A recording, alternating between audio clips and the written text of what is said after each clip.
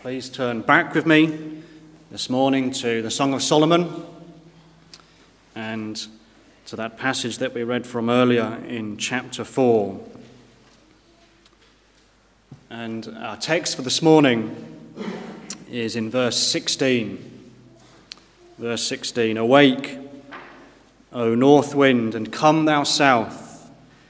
Blow upon my garden, that the spices thereof may flow out.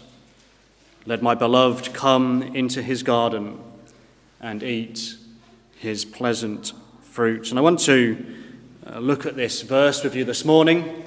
But before we do so, I think it would be good and worthwhile just to set the context of what we read from verse 8 down to the end of the chapter there. We have to keep in the back of our mind as we do so that this book, the book of the Song of Solomon, is a poetical book. It's a book that is a figurative book. It's a book that concerns David's son and David's son's bride. And while on the surface the book is about Solomon and Solomon's love for his wife and the bride's reciprocated love for Solomon, the ultimate purpose of this book is to reveal the love of David's greater son, the Lord Jesus Christ, to reveal his love for his people and for his church. And this is what we find particularly here in verses 8 through to 15. This particular part here is the Lord Jesus Christ speaking. And he's speaking about his beloved. He's speaking about his church, about his people. And Christ in these verses is declaring his great affection for his bride. And these words here are some of the most remarkable, some of the most comforting words in all of Scripture. They reveal, I think, you could say three things about Christ's love to believers. Firstly, we see something of the devotion that Christ has for the church. Secondly, they reveal something of his inestimable delight in the church. And thirdly, they also show us something of his fervent desire to be with the church. I mean, you just look there, for example, at verse 9. He says, "Thou hast ravished my heart. My sister, my spouse, thou hast ravished my heart." Literally, you have stolen my heart. You've unhearted me. You've taken my heart. What a love Christ has for his people. When you think about who it is that he's talking about sinners. He's talking about those who had rejected him. And yet he comes and he says here, "Thou hast ravished my heart." You've stolen, you've taken my heart. And he loves his people. And then in the middle of this passage here from verses 8 through to 15, as the Lord Jesus Christ is speaking about his people, he uses this wonderful picture to describe what the church is like. And we find it there in verse 12. He says that this people, this bride, the one that he loves, is a garden. He says, "A garden enclosed is my sister, my spouse, a spring shut up, a fountain sealed." And the picture that he paints here in these verses from verse 12 through to verse 15 is of one of these most beautiful oriental gardens. It is an ornate garden. You notice that in verses 13 and 14. It has fruits, it has flowers, it has spices. There are trees in abundance in this garden. It's also an enclosed garden. You see that in verse 12. It's walled, it's hedged about for protection so that things can't come in, beasts can't come in. We see it's a watered garden. You notice that it has a fountain sealed, a spring shut up in verse 12. It goes on to describe it in verse 15 as a fountain of gardens, a well of living waters and streams from Lebanon. And not only do we see that it's enclosed and it's watered and it's ornate, but we find it's a fruitful garden. It's a garden that is filled, we read there, with pleasant fruits. This is an abundant garden that's overflowing. There's shade so that you might find rest. It's a beautiful enclosed garden. It's got the smell of spices and fruit. It's flourishing. And we have here one of the richest metaphors in all of God's words to describe God's people. The believer this morning, you're like a garden. Spurgeon said this, "The soul of the believer is the garden of the Lord." He goes on to say, within it a rare plant, such as yields spices and pleasant fruits. Once it was a wilderness that was overgrown with thorns and briars, but now it's a garden enclosed, an orchard of pomegranates. And believer, this morning, what a picture this is of you and me this morning. We're like a garden. We were once, weren't we, uncultivated parcels of ground that yielded only thorns and thistles and briars and weeds, the weeds of sin in our lives. But Christ has taken us for his royal garden. In a sense, the soil has been turned over, it's been cultivated. The weeds of sin have been destroyed and uprooted, and now choice trees have been planted in their place. We have a wall, don't we, surrounding us of God's protection. There is the fountain of living water, the Holy Spirit that runs through our lives, that makes us to flourish. And Christ is the great gardener, the one who keeps and cares for our souls.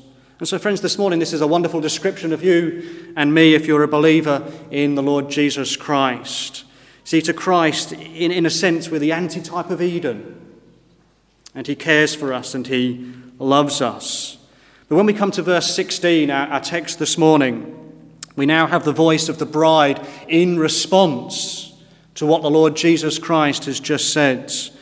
And this is what the bride says there: "Awake, O north wind, and come thou south, blow upon my garden, that the spices thereof may flow out. Let my beloved come into his garden and eat his pleasant fruit." And this morning I want us to consider this verse. It's really a prayer from the bride, a prayer to the Lord Jesus Christ, a prayer to the Holy Spirit. It's really a plea for revival. And that's our subject for this morning, a plea for revival. It's a plea that this garden would not lie, as it were, dormant and just to rest, as it were, but that this wind would come. And so I want us to consider this verse with you this morning, this plea. And really there's three pleas, or three aspects to this plea that I want us to look at with you this morning. And the first thing that we notice in this plea is a plea for the blowing of the Spirit. A blowing of the Spirit. The verse says, "Awake, O north wind, and come thou south, blow." Blow. The bride desires that this north wind and this south wind would come and blow upon the garden. And again, we have to remember that this is a poetical book, it's a figurative book, and the wind here is a picture of the Holy Spirit. What she's pleading for here is for the energy and for the activity of God, the Holy Spirit, to come. It's a prayer that he would come in reviving power. Now, you remember that throughout Scripture, the Holy Spirit is likened to a wind. It's a very fit emblem to describe what the Spirit is like in his work and in his energy and his activity. We find this picture in a number of places. You remember, for example, the valley of dry bones in Ezekiel 37. Remember when Ezekiel prophesied unto the wind, and the wind comes and the dry bones, they are raised up and there is life given to those dry and dead bones. It's a picture, isn't it, of the Spirit giving spiritual life and energy. It's a picture of conversion, the dead raised to life by the Spirit. Or you can think of Acts chapter 2, Pentecost. Remember what happened on the day of Pentecost? The wind, the Holy Spirit is spoken of as a wind. When the Spirit filled the apostles, there was the sound of a mighty rushing wind. Perhaps the most obvious passage is in John chapter 3. Remember, the Lord Jesus Christ was talking to Nicodemus, and he was explaining to him about the new birth, that ye must be born again. And he says there in verse 8, "The wind bloweth where it listeth, and thou hearest the sound thereof, but canst not tell whence it cometh and whither it goeth. So is every one that is born of the Spirit." You see, in this passage in John chapter 3, the Lord Jesus Christ, he likens the conversion of the soul, the new birth, to the moving and the blowing of the winds. And there's a mystery to the wind, isn't there? We can't tell where the wind begins. We can't tell where the wind ends. We can't catch the wind. We can't see the winds. Of course, we can't make the wind to blow either, can we? But we can see the effects of the winds, and we can hear the sound of the winds.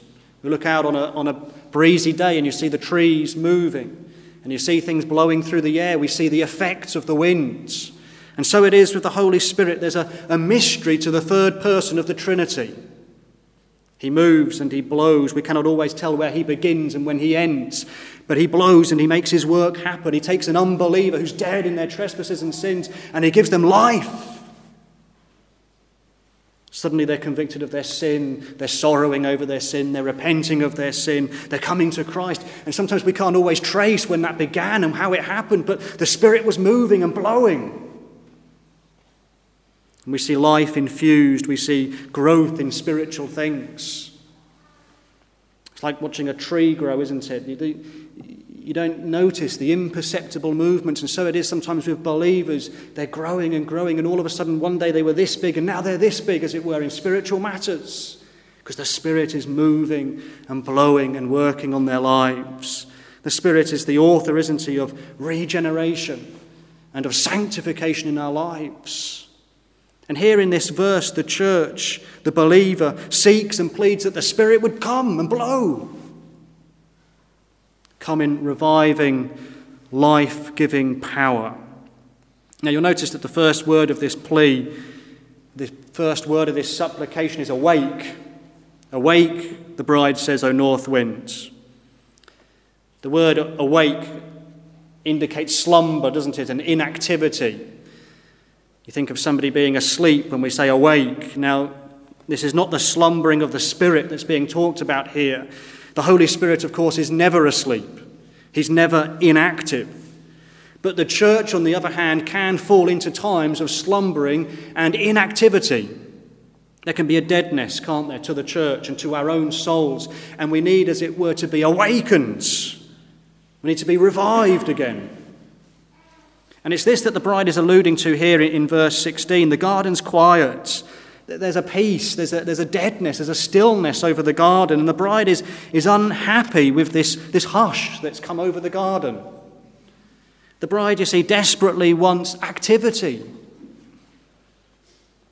And she's praying for a stirring, as it were, from the Spirit. And friends, this morning here is a prayer that we desperately need to pray, isn't it? Here's a prayer that we desperately need for today and for the church today. As we look at the church across our land, in a sense, it's slumbering.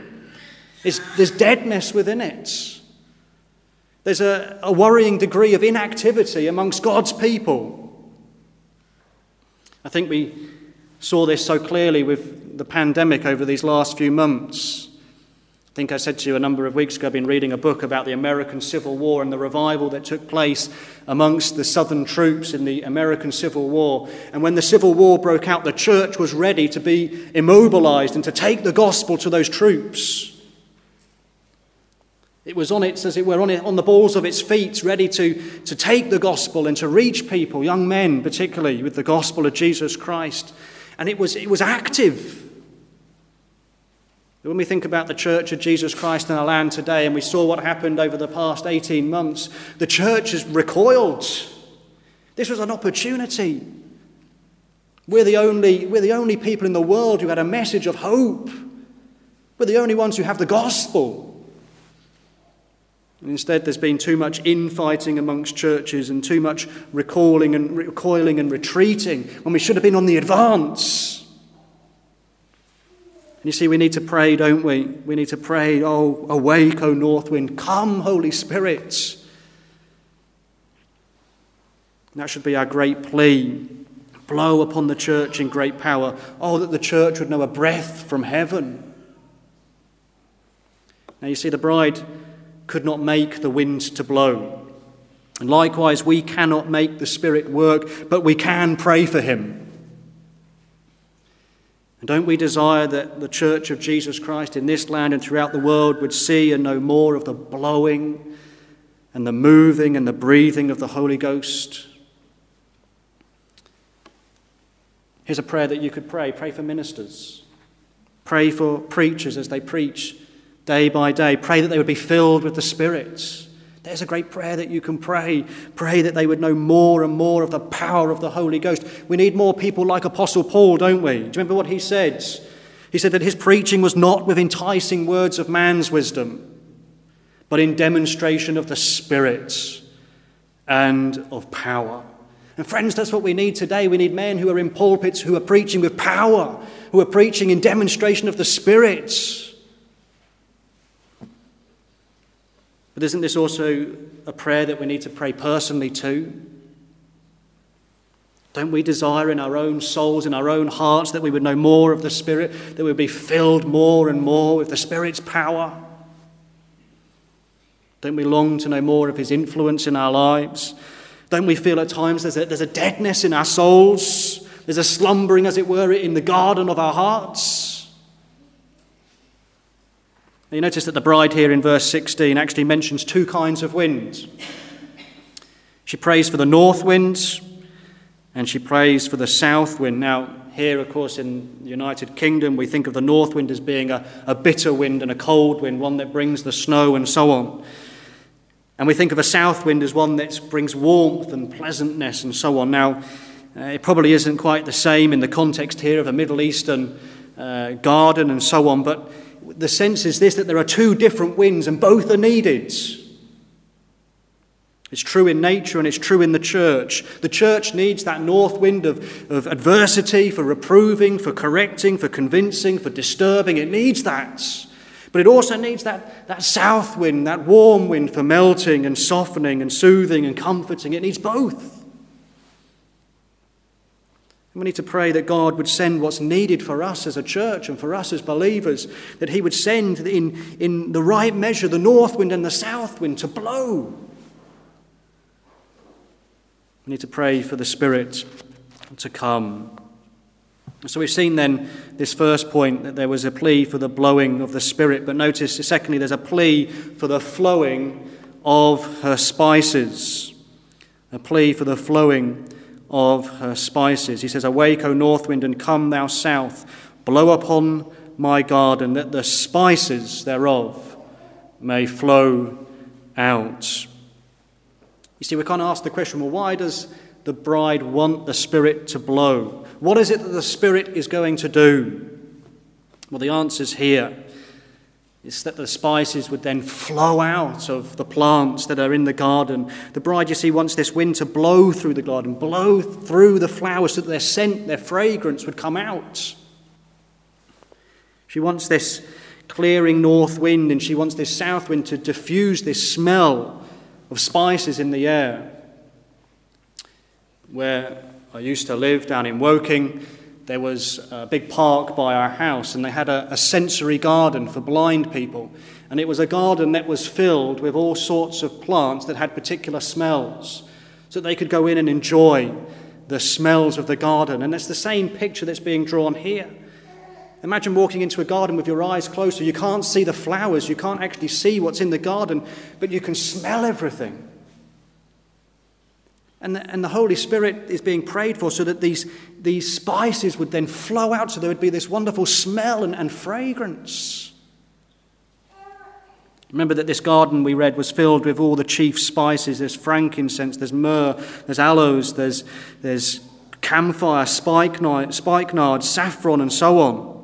These are some of the most valuable plants in all the world. Do you know saffron is the most expensive thing by weight? More expensive even than gold. You know, when you weigh saffron out, you have to do so with tweezers. Even in today's money, you have to pay £10 for just 1 gram of saffron. That's how expensive it is. And this garden, you see, is filled with the most precious, the most expensive, the most fragrant spices of the East. And the bride longs that the wind would blow these spices into the air, so that their fragrance could be smelt and enjoyed. You see, it's not enough for her that the flowers are just in bloom. It's not enough for her that there's just spices planted, but she wants to know the fragrance, that fragrance that's locked up within the flower. And she wants them to be enjoyed. And again, remember, we're dealing here with a poetical book. We're dealing with poetical language and figures here. But But this is seeking to display a particular truth. If the garden represents the church of Christ and the wind represents the Holy Spirit, then the spices here are a picture to us of our graces. The graces that are in the church and in the individual believer. And there are wonderful graces within the heart of the believer that's been planted in our souls. You take, for example, repentance, you take patience, you take godliness. In actual fact, you go to that passage that we read from in Galatians chapter 5. They're listed there as the fruit of the Spirit.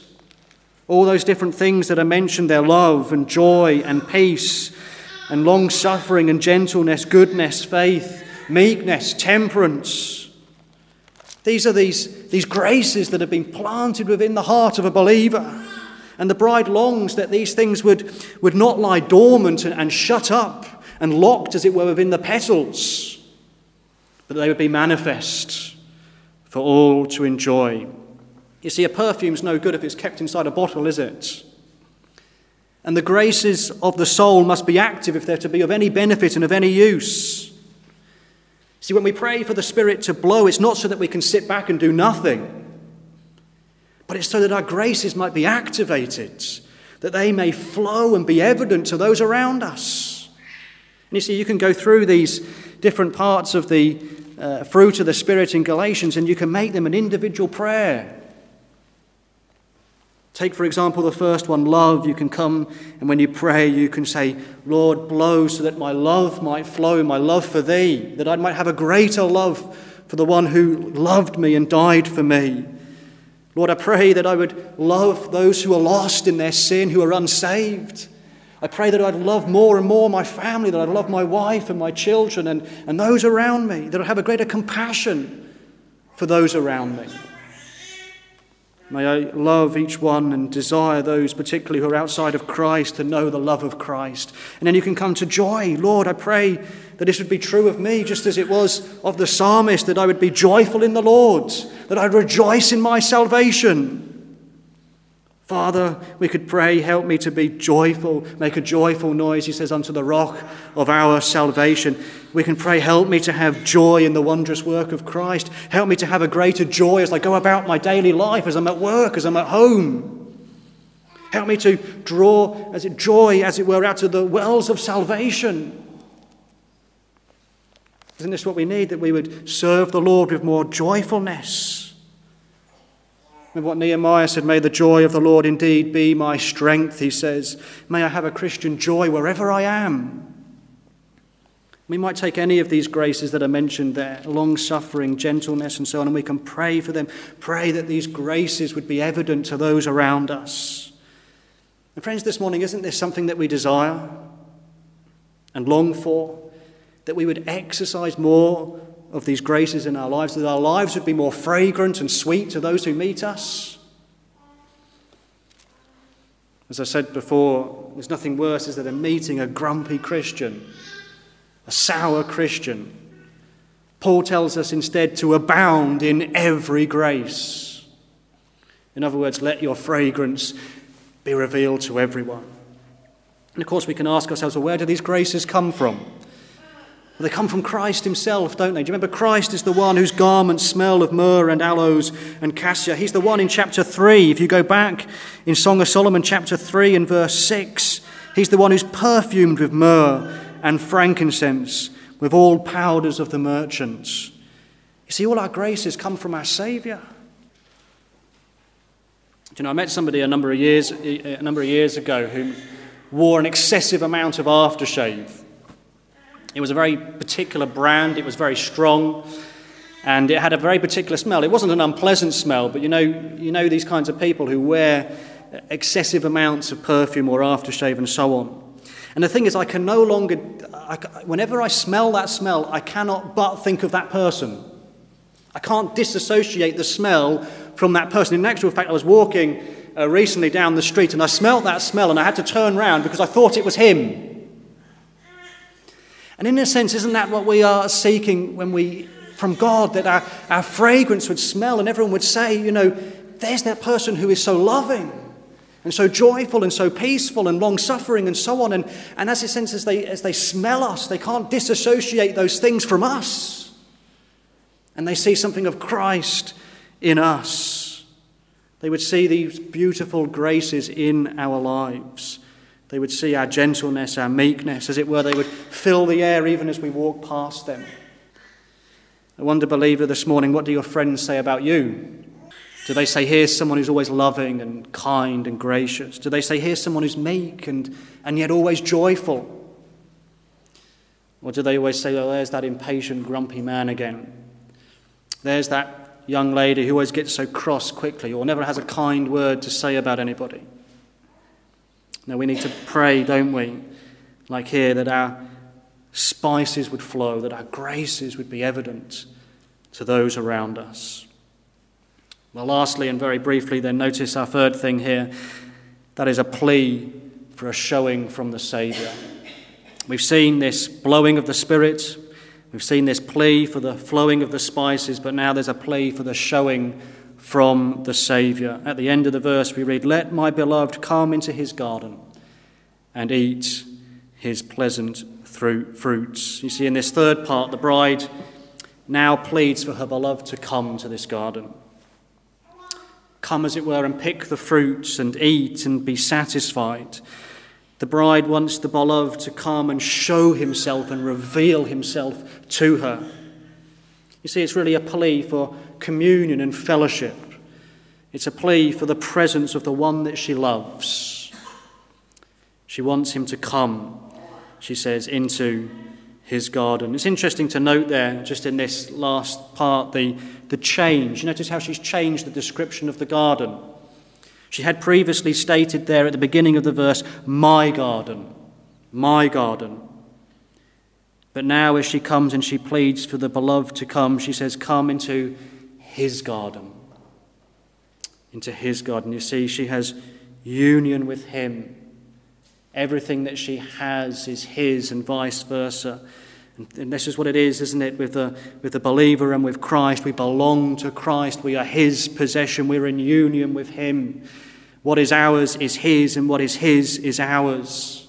You know, when a couple get married and they give rings to one another, they exchange vows, don't they, at the same time? And they often say, depending on what particular vows they use, they often say this, I give you this ring as a sign of our marriage. With my body I honour you. All that I am I give to you, and all that I have I share with you. And as the bride of Christ, we are his, and he shares everything with us. We are his garden. It's my garden. It's his garden. He is mine, and I am his. And what she says is come to your garden. It's yours. You're the gardener. You're the keeper. You're the carer of this garden. Not only do I want the Spirit to come and blow so that the spices can flow out, but I want you. I want your presence. I want to know more of you. And isn't this what we desire in our lives, believer? That Christ would come. Isn't this what we desire in our services? As we come to worship today, did you not want Christ to be here by his Spirit, meeting with us? Walking, as it were, amongst the candlesticks like we read in Revelation. This is what our prayer should be. Do you remember how the Greeks came and they said, sirs, we would see Jesus. Is that what you prayed this morning when you came to this service? Lord, reveal more of Christ to my heart. Show me something of him. You remember how Peter, James and John on that Mount of Transfiguration, remember how they lifted up their eyes, and what does it say? They saw no man save Jesus only. There's a prayer that you can pray even for tonight's service. Lord, hide the preacher, lift up Jesus Christ. May I see more of him. More of the one who loved me and gave himself for me. But friends, this morning, I trust that you would make this your prayer, a prayer for your own soul, a prayer for the church of Jesus Christ today. Pray it earnestly, pray it sincerely. Awake, O north wind, and come thou south, blow upon my garden, that the spices thereof may flow out. Let my beloved come into his garden and eat his pleasant fruits.